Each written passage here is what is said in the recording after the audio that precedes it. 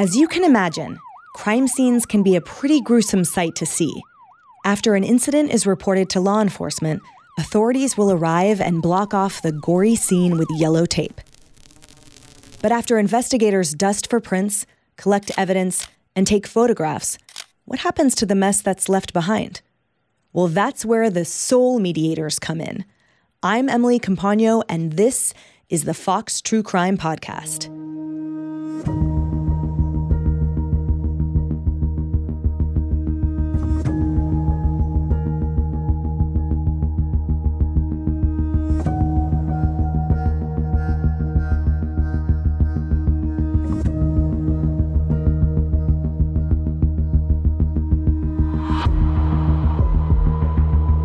Neither Tom DeSena nor Junior Lalbashan had originally intended to pursue a career in cleaning up crime scenes. However, with open minds and an eagerness to work, Tom and Junior individually stumbled into their roles. Whether it's bloodied basements, biohazardous hoardings, or decomposing bodies, these Florida-based cleaners have just about seen it all.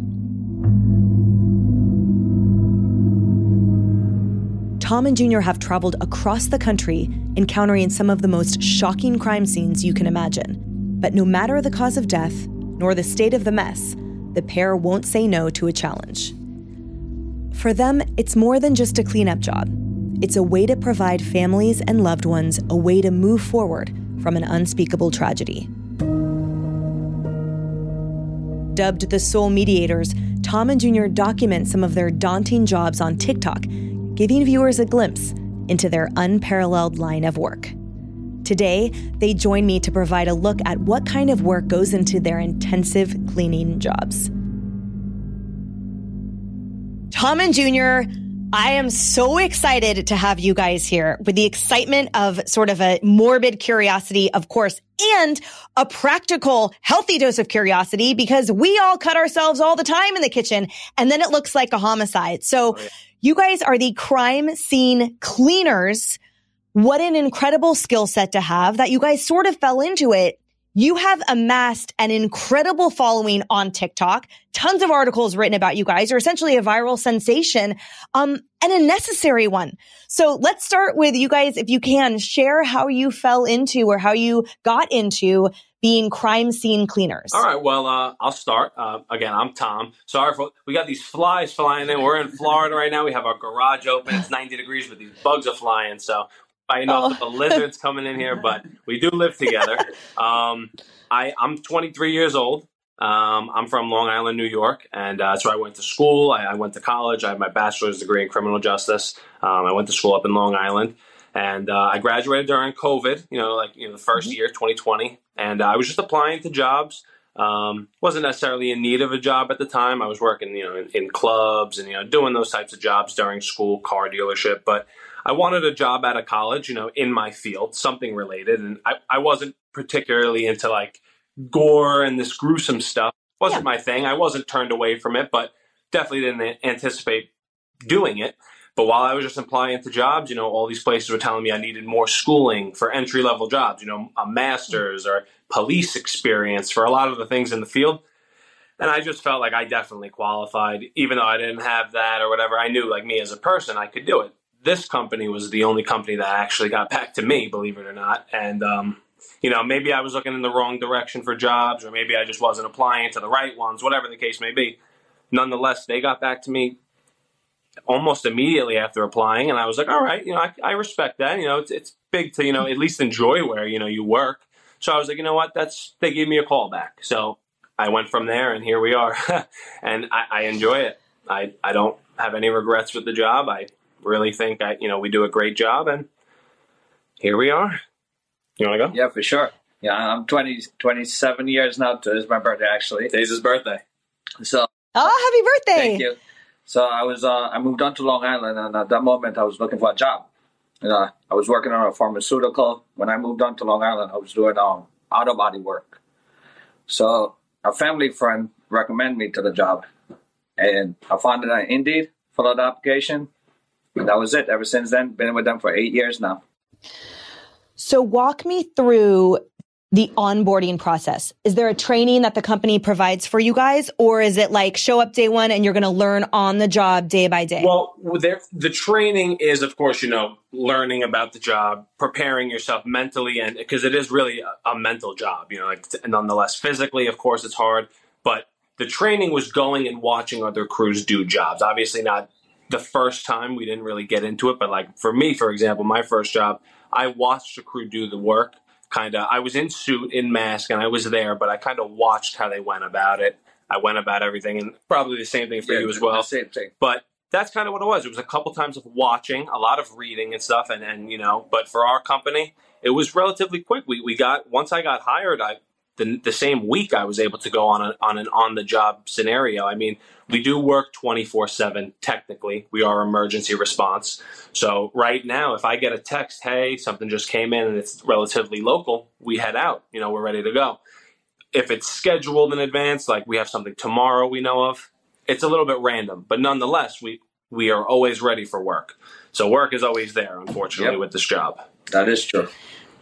I was an EMT many years ago, and my first ride along for the small fire department, we had 2 dead bodies. And they were like, we get like 1 dead body every 6 months. We have 2 in the same day. This first day that you're here, they start calling me the angel of death. So ironically, sort of exactly, like sort of as an intern, I was exposed immediately to a lot more gruesome scenarios than I sort of had on a daily basis following that.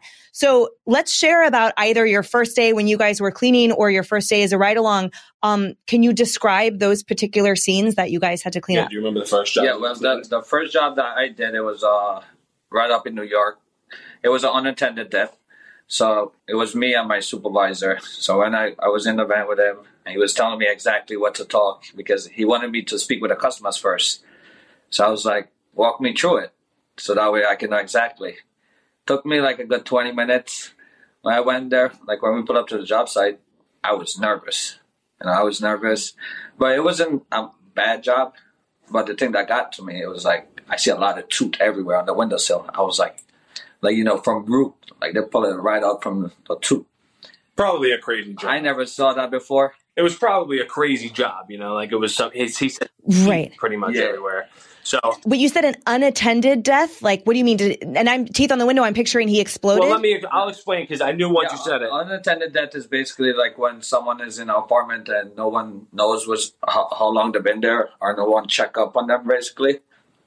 So the gases of the body made it explode? No, what they did, I guess when they was alive, they pull it out by themselves and lay it on the windowsill. People do things. Yeah. We delve into people's lives. I mean, that obviously, let's go to the point of unattended death. We'll stick on that. A lot of people ask us that question. It's basically just when someone's passed away for X amount of time. For example, one situation, an elderly man, gets into a fight with his family on New Year's, right? So all of a sudden they go home and that elderly man has a heart attack, right?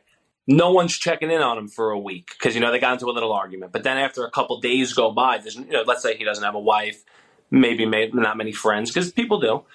Then all of a sudden when the kids say, let me call dad in a week or 2 later after it's happened, that's what we mean unattended. So like when we get told it's not necessarily a suicide or like a crime scene because it was just left unattended. The police come and rule that out, of course. Right. But that's what we refer to. So when I explain to people, I'm just like, someone passed away for X amount of time, basically. One of the worst stories I heard about that, or of an unattended death, was someone in the military who had set up his rent to be and all his bills automatic payment, and his single mother, thought that he was deployed. Yeah. So the body was unattended for months. It was a horrible story.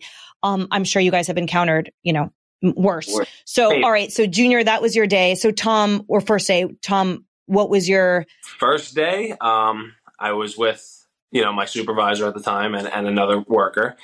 And I believe, I remember the visual situation, but I believe the story was there was a worker at someone's home. So they had like a basement. This was up in New York. So there was a basement under construction. I guess they were maybe like a plumber or something. He was working on the toilet building, the actual bathroom. It was still all the beams and stuff. So it was an exposed basement, still being built. But I guess the plumber was there to put stuff in. Long story short, the family left. So the plumber was actually in the house by himself in the basement working. something must have happened where I guess he may have passed out, had a heart attack, something. But he had actually lost consciousness and cut himself with his saw and killed himself with an electric saw.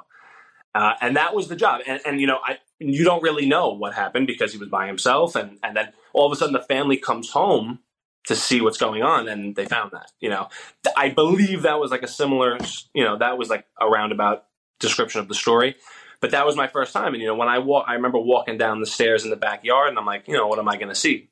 And I looked in there, and it was all on concrete. So it wasn't like it was in someone's bedroom or something for a first time. It was in an open area. But still, seeing the, you know, the blood and the bio, I was like, okay, that's what this job is. You know, like, I get it now. But it didn't faze me. I just said, okay, now I understand. This is what we're doing. Yep. I think what never ceases to amaze me personally is the reach of spray and the volume of liquids that is in a human body that seems to quite easily explode everywhere. So I can't imagine from the force of the saw, the spray of the blood. Yeah. And again, you know, you cut yourself in the kitchen, that it's all over the dish towel.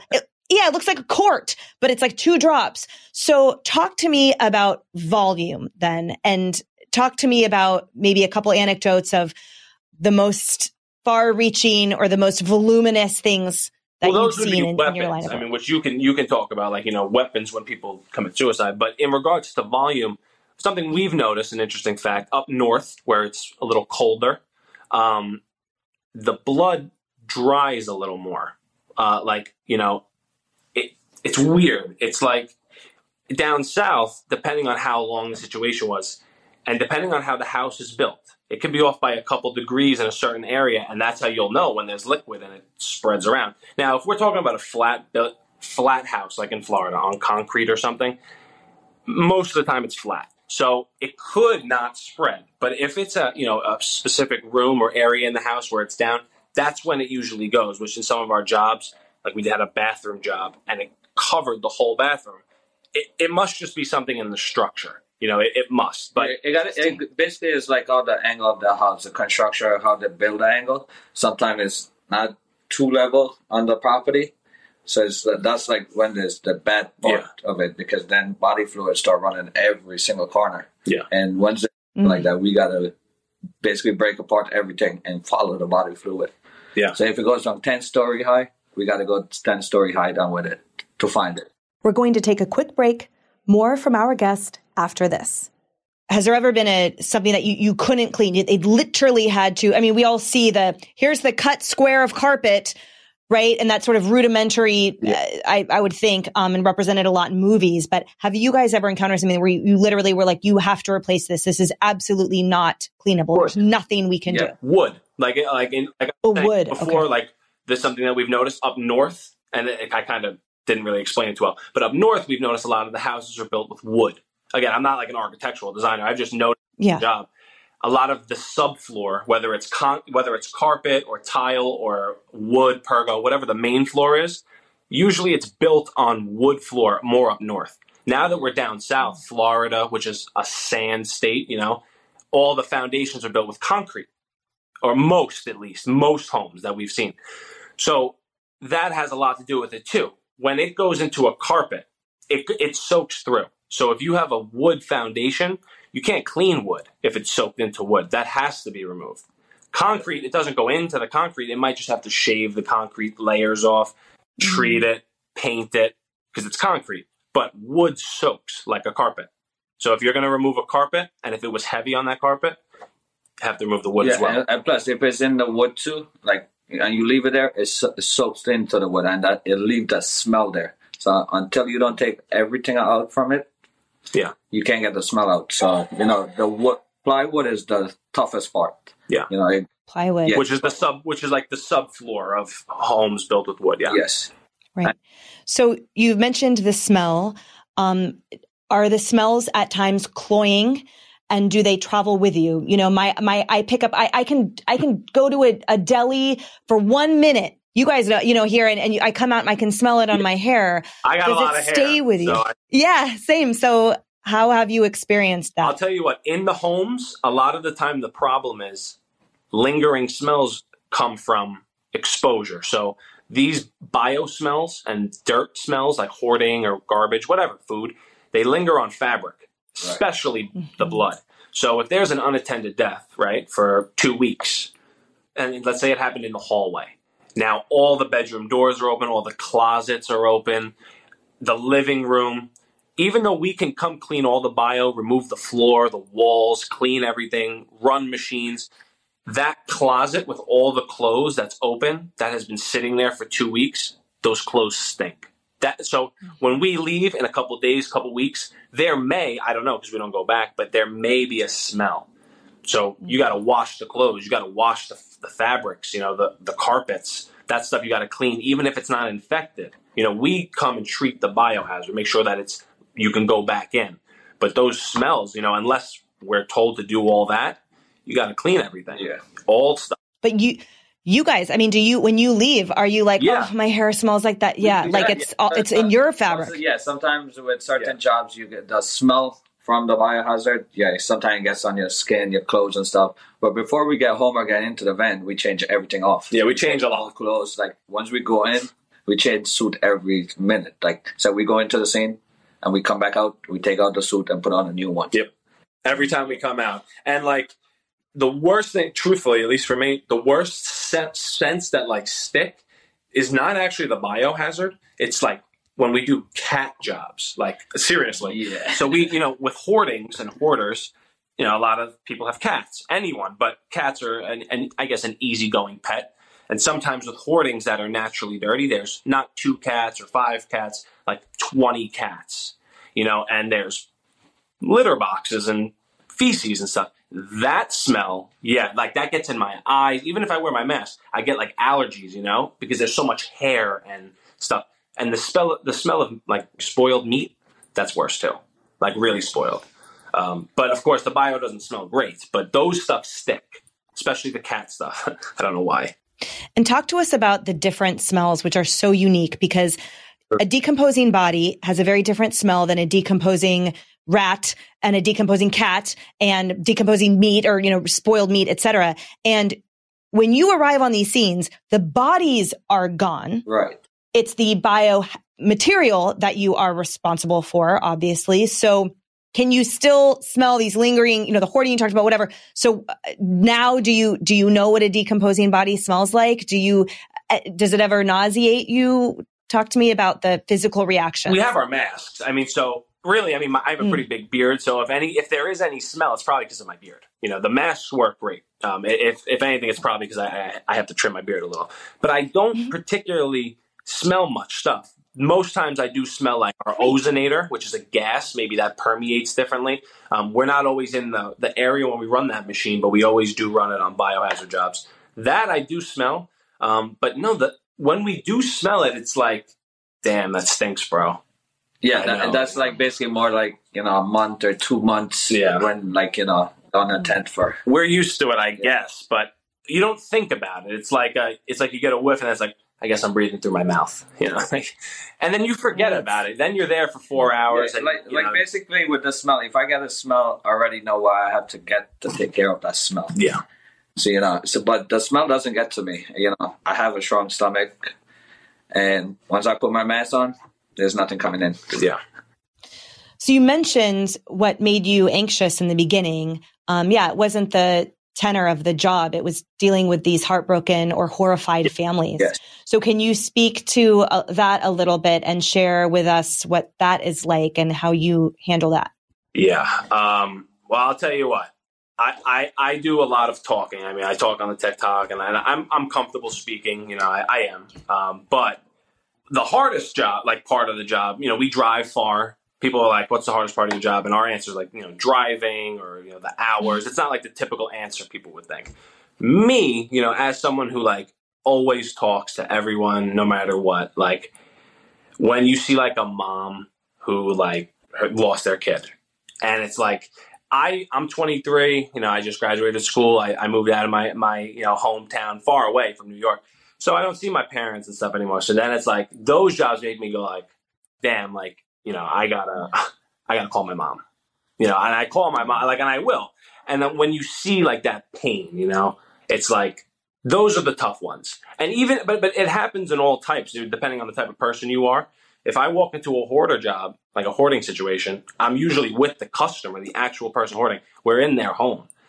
A lot of the times at first they're a little standoffish. I guess I make people comfortable, but they open up a lot to me. And like, they're like, yeah, this is just miserable a lot of the time. And like, you know, they open up and I'm sitting there talking to these people. It's not, you don't have to, but I like to, you know, make people feel comfortable.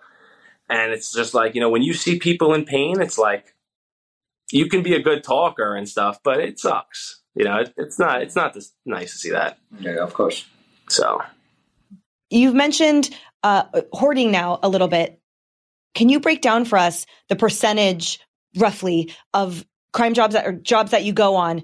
How much are hoarding? How much are accidental deaths? How much are, you know, et cetera, unattendeds? Most are biohazard because a lot of hoardings, people are in the process of continuing the hoarding until they, you know, say it's enough, you know. So like maybe in a couple months we'll get a hoarding because right now they're continuing that hoarding process that will clean, if that makes sense.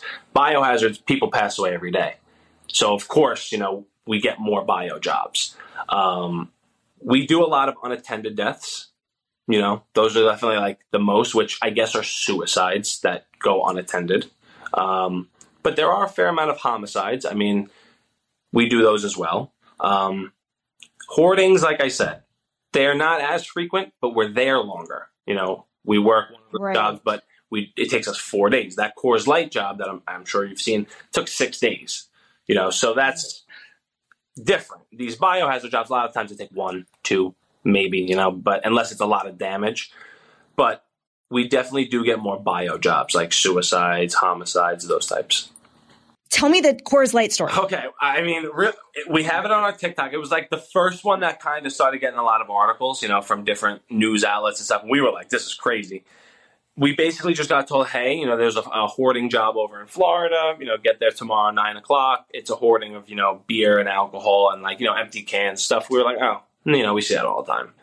We thought it was in like kind of like a condo area, which it was, but it wasn't. It was like in a community. A community. So we're thinking a condo. We're thinking it can't be that big, you know. So we pull up to the job. And where the street was, it was the back of the house. So we had to start from the garage. I spoke with the actual customer. You know, he wasn't there, or I don't know who it was, but they weren't there. And he's like, you know, start in the garage. So we opened the garage door. A lot of beer cans, a lot of garbage. The car, even the car was packed out with empty beer. Car was bad. And I'm sitting there like, well, I guess that means, you know, something. You know what I mean? Like the whole car is stuff in there. And the problem was, we learned very quickly that a lot of them were refilled. Now, we first thought, we're like, oh, maybe they didn't just drink, you know, certain ones, but that wasn't the case. They were all empty. We soon found out a lot of them were refilled with urine. And we were like, now these are Coors Light, like the 20 milliliter ones that have the screw on top. The 16. Yes. Yeah, if you see it, you'll know right away. It's the ones with tops. The only ones that can be refilled and not, you know, spill until we were there, of course. So we did that. We were like, oh, this is crazy. You know, maybe like hopefully like it's not like that all over. You know, the filled ones at least. So we did the garage. Took us about an hour. Go back, change our suits, drink water. We didn't even see the house at this point. We opened up the door, and then there was like a 10-foot outside little patio, and then there was a big door. And then we saw how big the house was, and we were like, oh boy, like this isn't an apartment. You know, this is actually like a decent sized condo home. Right. The minute we opened the double doors, like, and I'm like 6'3", 6'4". There was like up to my like waist throughout the whole home, but deeper, like higher when it was deeper. All Coors Light, empty cans, crushed cans, cockroaches running out. Like how many? Thousands? I mean, yeah, over a couple of 100,000 of cockroaches. Seriously, like it was a lot. There was thousands of cans. It was like almost like these big. Yeah. And then we stepped back. We were like, well, you know, we're in suits and stuff, but we stepped back. We're like, whoa, like these roaches are running outside at us. And the only way into the house, right, is he has a shovel, I have a bag, and we're shoveling our way into the home because we can't even get in. Like I couldn't even take pictures of like the house because from where we were, we had to shovel our way into the home. So I made 4 videos on TikTok. The first one was, you know, showing that opening scene of opening the door, and it caught people like crazy. And it was just updates throughout the whole process, filling up 3 dumpsters. But the problem was, like I said, in the beginning, they were all empty. Yeah. We got to the bathroom area, and like, say the bathroom's here, the whole hallway into the kitchen was refilled. Like all of them. From the like the toilet to like deep into the like kitchen area. And we're like, oh my gosh. Now there was 2 bathrooms in the house. It was like three bedrooms. There was an upstairs. It was a big home, pretty big home. And it took us 5 days, 6 days almost. And it was definitely the craziest hoarding job. Well, one of the craziest hoarding jobs we've ever seen. And it was just, the amount of bugs and beer cans. It was all Coors Light too. Like, we saw 1 Miller Lite. We kept it as like a trophy on the side. I'm serious. We did. Just logistics wise, was there a path then from the front door to the bed and No, I don't know. or the kitchen? We didn't have an entranceway from the front, so I don't know. It was just no path in the whole house. Basically, everything was like stacked up. Like you just have about 4 or 5 feet high of beer cans. Yeah. You got to see the video. I'm telling you guys. Yeah. You're going to be like, It was what? it was really 100%. It reminds me, Stephen King wrote a short story many decades ago about this guy that essentially like all he does is drink beer in his couch at night in his armchair. And essentially it starts killing him because it's sort of like a moldy thing. And he starts turning into this moldy, disgusting, decrepit substance. Yeah. And that's what kept going through my head the whole time was like, that's it. Not to shame that human, but the short story I was reminded of. Though, to that point, which I understand you don't mean it in any way, but to that point, this person lived in a relatively nice area. This was like, this wasn't a bad area in any means. Any type of aspect. It was probably a relatively expensive, not too expensive, but it was a price place. Beautiful house. Beautiful. It was right next to a lake. And this person had to have a job. They had a job. They had a car. They had a somewhat of a life. I don't know about a social life or like relationships, but they made money because they lived there, and unless in some crazy scenario where they had it for free or inherited it, which, they had a life. And it's like, I don't know, the neighbors, and a lot of the times the neighbors are just like, what's going on? And I'm like, yeah, what's going on? What are you talking about? This has been like the past 10 years going on. You know what I mean? Like, and people don't know. And it really is it's a great perspective, the job. I mean, it's taught me so much. It shows like, it could be your neighbor, it could be your family, anything. It could be the bio or the hoarding. More of the Fox True Crime podcast coming up. Many questions. Next question is, you mentioned money. So how much, if you can share, would it cost for a hoarding job, or is it by the day? How much are bio jobs, or what's the range? Yeah, we don't handle money. Again, we're just like the workers. We work for a company. But I mean, what I know is like, let's say you're going to pay for it. It is pay by day. You do have to pay for a dumpster. Most likely, right? The dumpster's not our company. So however much a dumpster is in whatever state it is, depending on how big it is, it's either a 15-yard, 20-yard, 30-yard, 40-yard. Those are kind of close to 1,000, probably the big ones. But that Coors Light job, we went through 4 or 5 dumpsters. So before you're even talking about us, a couple good amount of money in just the dumpster. Then, 6 days of work. And however our company handles it, I don't know. There's now urine involved. It's not just hoarding. If there was blood or if there's feces, which there was also feces involved, I don't know. If there's food, sometimes we have to empty out food, which we did as well. I don't know. Maybe there's separate charges, but it definitely costs. I don't know how much it costs to be in that position, though. You know what I mean? I don't know how much it costed for that, because my brain tells me their life, how much money is just thrown away in that house. That's all I saw. So at least, thank God, this person, got help, and, we were happy to help. Yep. So. And going back to now in general, the biomaterial, it's biohazardous. Yep. So after you have exited the scene and you have, presumably it goes into your van or your truck or whatever, and you have these vestibules that are carrying human waste or fluids or what, now where do you go and how do you dispose of it? Right. Well, it depends on, of course, the state. Each state has their own rules with that. But we are just the cleaners, so we come, we have like, a whole system. The garbage that we take goes to a landfill, not like the bio stuff, but anything non-infected. We put in red bags, of course, boxed it up, tape it up. So we have like a system with the bio. And let's say it's a mattress. If the whole mattress isn't soaked, we cut out the mattress. We put all that in the bags. We put everything infected in red bags. And then we take the rest of the garbage. That's what comes with us. A lot of the times, the bio stuff smells really bad, has bugs. In most cases, we have, like our company has like a chief safety officer. They have someone that comes by with the actual truck and picks it up, depending on where we are, of course. So we do have a little bit of a process. It does kind of go, it's a little hard, but most of the time, we just have to make sure that they come and pick it up, or we bring it back with us and then they come pick it up from us. So. And as we mentioned earlier, this is after the body itself has been taken away, but oftentimes there's significant remnants. So I did see, you had a crime scene photo where it literally looked like the face was still there. Yeah. Can you share about that particular one? Because I would like to learn more about how it was transposed. And I think I know which one you're talking about. It was in the living room by the couch. That one. Yes. Right. So, well, first, just to clarify, even though the human body does get removed, they don't remove animals. People don't, the police and stuff, that's not their responsibility. So we have multiple times came across, decomposed animal body, bones and stuff.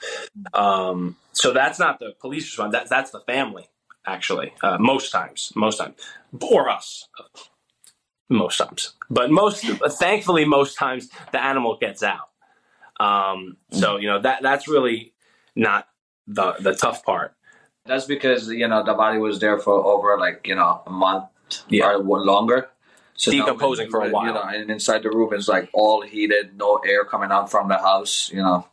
So the body is just sitting there. So it went right through the floor, the concrete. Yep. So it seeped through there. It stained the concrete totally. Yeah. Yeah. The three of us are sitting around a campfire. We each have a drink of choice.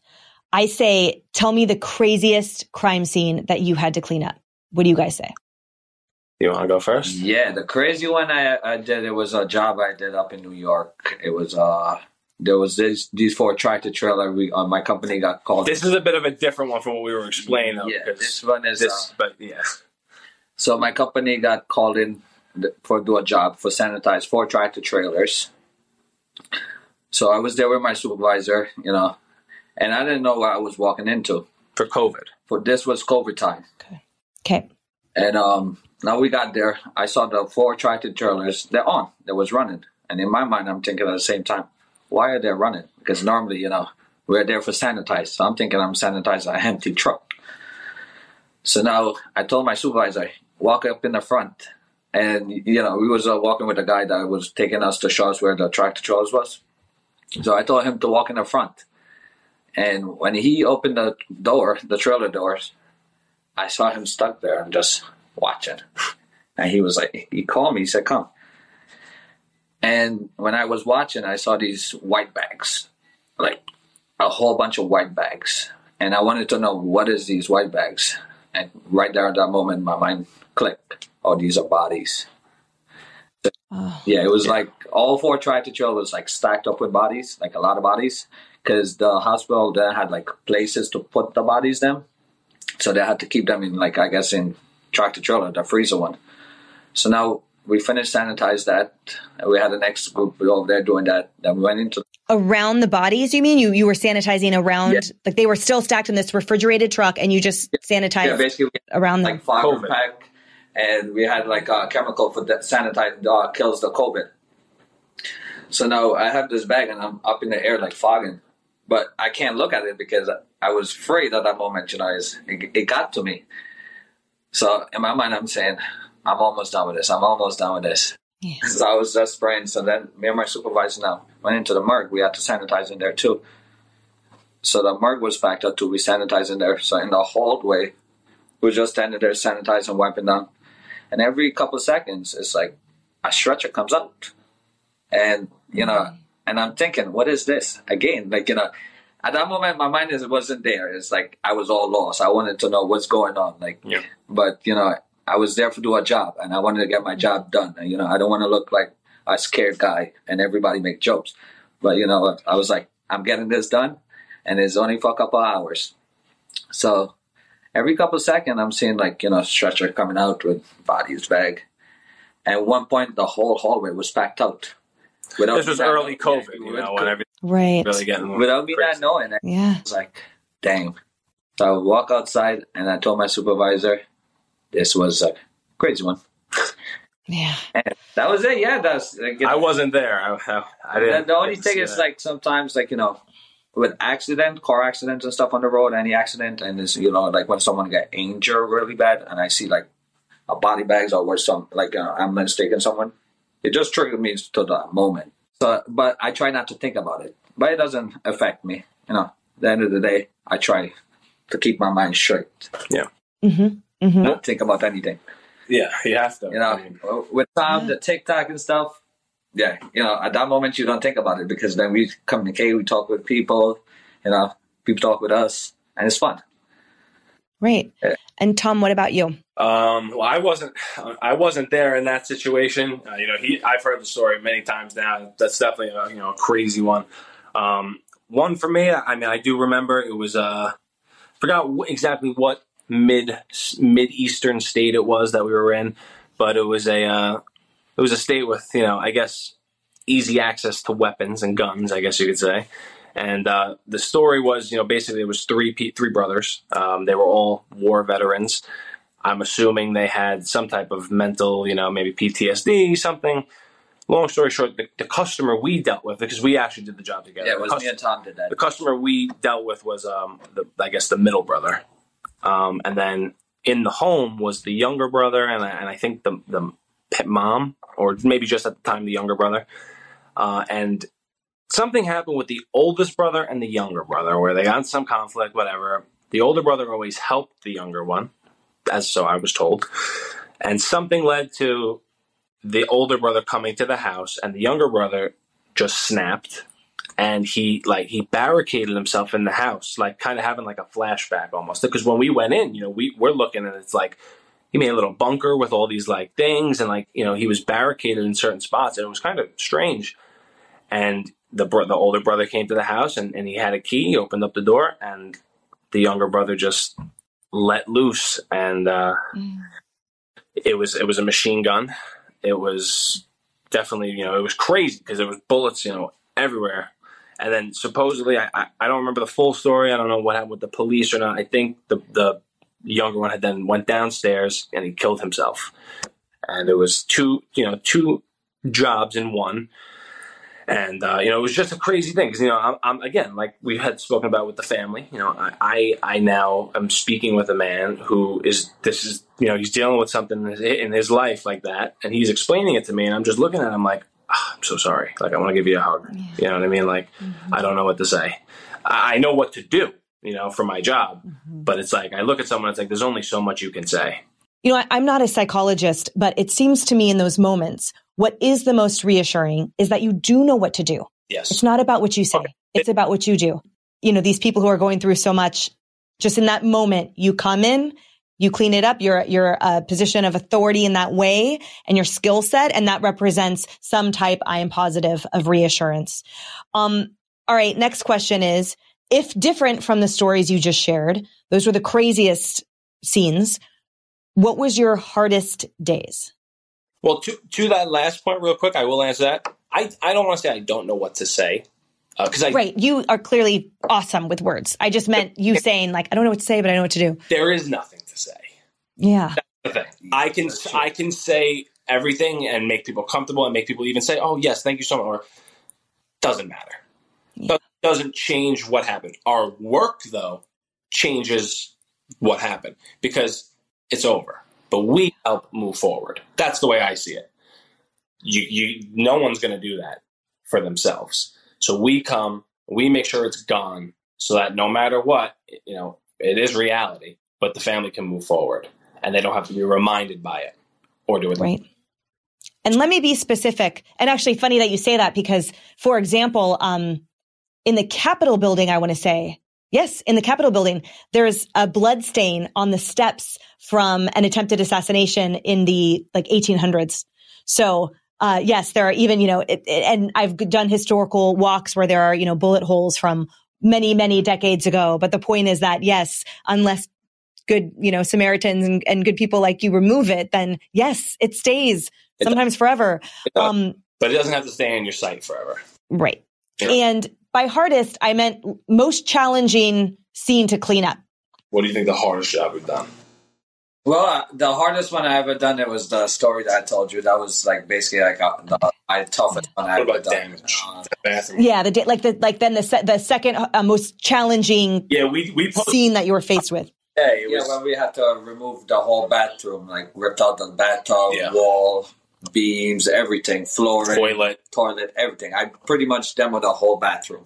Was it because of blood or because of... But I told you before, the house built on a slant a little bit, and I was giving you that reference of the bathroom where it kind of went. Yeah. That's exactly the job we're talking about. Someone passed away in the middle of the bathroom or wherever, and blood went down. If this is the door here, it went down towards the wall. And it was in all four corners of the bathroom. So we had to remove the sink, the cabinets, the toilet, the bathtub, 2 feet of the sheetrock throughout the whole thing. I mean, the first layer of floor. Yeah, thank God it was on concrete. Remove, yes. Because it was a lot of body fluid, a lot of blood. It was at least about this much, an inch. Yeah. 2-3 inches, yes. And again, the beams of homes, even though the foundation was concrete, the beams are still wood. So once we removed the first layer and the sheetrock, we were like, oh no, these beams are infected too. So on the bottom, we had to take some out and remove them because it was underneath the concrete and the wood beam holding the wall. So we're like, wow, it was everywhere. So we painted the whole floor too at the end. It was a nice white floor, all painted after we cleaned it. And that was definitely the most one of the crazier damage jobs for sure. Yeah, for sure. Anything that happens in a kitchen too. Because imagine it happens in the middle of the kitchen and then it's underneath the stove, it's underneath the dishwasher, things like that. I think the two toughest one is kitchen and bathroom. Yeah. Because then it's more compact. You got a lot more stuff around it. So you got to move stuff and make sure it's not under there or if it didn't go there. So, when it comes to that case, that's why I was telling you, we follow it wherever it is. So, I got to make sure, Tom make sure that he doesn't run any different corner. Yeah. Even if it's not, we have to move the stove, move the things, check, because you'd be shocked. And plus, if I'm removing wood and stuff, I remove 3 feet extra so I can make sure it's not over there. Nice. Yeah, nice. And tiles. The safe side, the tiles too. We remove extra of it.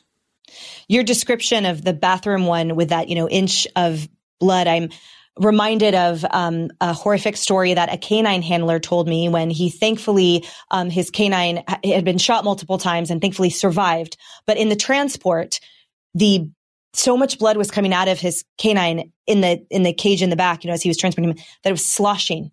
And he could hear the blood sloshing back and forth as he was transporting his partner to the ER. Yeah. And I think about in that moment that your experience is a full sensory experience. So you're smelling through your beard and you're hearing, I'm picturing the sloshing and this slapping of steps in liquid and the splat, describe for us. We do hear it. We hears it, yes. Obviously stay off of it, but we have on. So sometimes we'll have rags or something, but I mean, we're using sometimes a shovel or a vacuum. It's if you take a little step to take a picture, you hear that slosh, you know what I mean? In that situation, it was there. Again, I don't know why. Something had to have been with the house, the construction of the house. It was strange for it to have built up, like that. It was strange. It was a lot, though. It was a lot, and it was just maybe it's the room. I don't know. Yeah. Second to last question: as a criminal justice degree holder, what about this? This seems. I would imagine one day of this was more educating than the entire 4 years of academia. So, what have you learned here that has dispelled something that you thought you knew before? Well, my thing is with criminal justice is, my dad was a cop in New York. Awesome. Grandpa was a cop. My dad was there during 9/11 and stuff. So seen stuff. I took all those tests because, in New York, they pay great, and on Long Island where I'm from, the Suffolk County, those are great jobs. personally, I do have my degree. I did go to school. I didn't really take school seriously. I did have really good grades, but I didn't take it as seriously as I probably should have. Like, I see my sister who's in nursing school now. Like, she makes me so proud because it's like she's really smart. She studies and like she does the right stuff. And I just wanted to get out of school. I just wanted to work and make money, but I didn't take it seriously. I was just good at tests and memorizing stuff. But when I go on job sites, you learn stuff. It's not like you're sitting in a classroom and reading, and my attention span wasn't always there. I like to talk and move around and stuff. So, me in the classroom wasn't always the best. And I don't get bored, when I'm out and I'm traveling and I see these things. And, college teaches you a lot. It really does. But I think really depending on the type of man you are, or I guess person you are, like someone like me, I'm not afraid to do stuff. I can go into something like this. I wasn't necessarily looking into this job, and I didn't even know about this job until I found it on Indeed. I didn't know about it during school. It wasn't a thought. For our company, you don't need a college degree. So, most people are like, oh, you don't even use your degree. Well, I do, because while Googling and while looking for jobs of my degree, I found this. So if I never went to school, I might have never found this. I just think, the perspective that I've learned from this job is way, way more valuable than the degree I have. The degree is like something where I could say, hey, I have a college degree, and people are like, oh, maybe I should actually listen to what he has to say. That's kind of how I see it. When people are like, I have a degree. My sister, on the other hand, she needs it, because she's going to be in. So she's got it. For me, I like to do the work. I like to learn the world, and I have a degree to back it up. Yeah. And Junior, what about you in terms of, how you guys have just keep talking about how much you've learned and seen, and not only I think about humanity and perspective to your point, but also the skill set. I mean, this is an incredibly nuanced, very chemical and biology based vocation, and it's also very necessary. You are busy all the time. So is there something about that you want to share, Junior?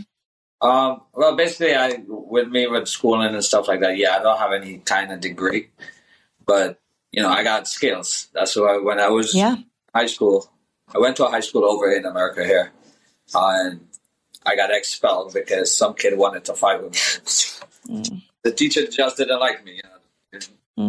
So I got expelled from school, and ever since then, I told myself I'm going to learn a trade, because at the end of the day, it'll take me farther. And I started learning more than one trade. I started learning how to do auto body, mechanic, flooring, roofing, construction, painting, all those things. And now, I look at it, I could go do a lot more than that stuff. Because you actually learned it. I learned about all these stuff where you have to go to school and pay for learning them. I got all the skills. I know everything. Even though I didn't get to finish school, I still take a better path and go and learn something. Final question is, what cleaning tips do you have? Because everyone has to clean up blood in the homes and stuff like that. What don't we know? What's your magic solution? What's your tip? If it's on a carpet and it's blood, I hate to break it to you, a steam cleaner might not do it for you, even though you may think it might not. Yes, once blood goes down through carpet, it doesn't come out at all, because once you put a liquid on it, you just spreads it. Remember, it's just fabric. So it's like I wet my shirt with water, it's just going to start spreading. Same thing with carpet. You put like any kind of fluid or liquid on it, it starts spread through the whole fabric stuff. Yeah. So what about good old fashioned bleach? Bleach in the kitchen? Bleach is perfect in the kitchen. If it's tile. Yeah. If it's tile, floor and stuff, bleach 100% kill anything, bathroom. any germs, anything. It'll bring it out. Yeah. If you're cleaning, if the blood is that heavy, you're probably not cleaning it. If it's a little cutter, if it like let's say it's on your carpet, you could probably steam clean it. If it's anything more substantial, we're there, probably. But if we're not, we'll be needed, unless, we're doing demo here. But cleaning tip, I'll tell you one good thing. If you're in the South, if you see cockroaches and really small, it's over. There's a lot. The big ones, I don't know what the difference is really, and I'm not 100% sure, but when you see little babies, that means there's families. They're like different, well, they have different types of roaches, I guess. Yeah. There's like the small one, they're more dangerous. They'll destroy your whole house. Yeah. But the big one, they just come around, like, if you leave food outside and stuff like that. You see them more Because that's up in New York, different states. I never see bigger one. I see like small one. Yeah. But in Florida, you see them. If you see them, you got them. Get an exterminator. Don't waste your time with the bombs from Home Depot. A lot of people do that spray and stuff. If you see 5, there's 5,000. That's how they are. It's really bad. I mean, really bad. That's the South, but just stay clean. Yep. Stay clean. And you guys, what's your handle? What's your Instagram and TikTok handles? All right. So TikTok and Instagram, the Soul Mediators. We came up with that on the spot. I was just like, we wanted something with like the soul, but we didn't know which angle to go. We didn't want to be like too crazy with it, or we kind of tried to come up with a nice name. And I just went on Google. I forgot the exact word, but I typed it in and I was like, let's look up synonyms for this. Mediators. And I like, that sounds good. He's like, what does it mean? I'm like, we'll find out. And the rest, as they say, is history. You guys, thank you so much. This is the best episode ever. I'm so grateful to you for your time today. And you're so informative. You're so educational. And you perform such an amazing service for countless people in their time of need. So really, thank you guys so much. I wish you all the best here for anything you need, any amplification or anything. We're here for you. Well, thank you for having us. You know where to find us. And God bless. Thank you so much. God bless. Please rate and review this podcast on Apple Podcasts, Spotify, or wherever you listen. Listen ad-free with a Fox News Podcast Plus subscription on Apple Podcasts, and Amazon Prime members can listen to the show ad-free on the Amazon Music app.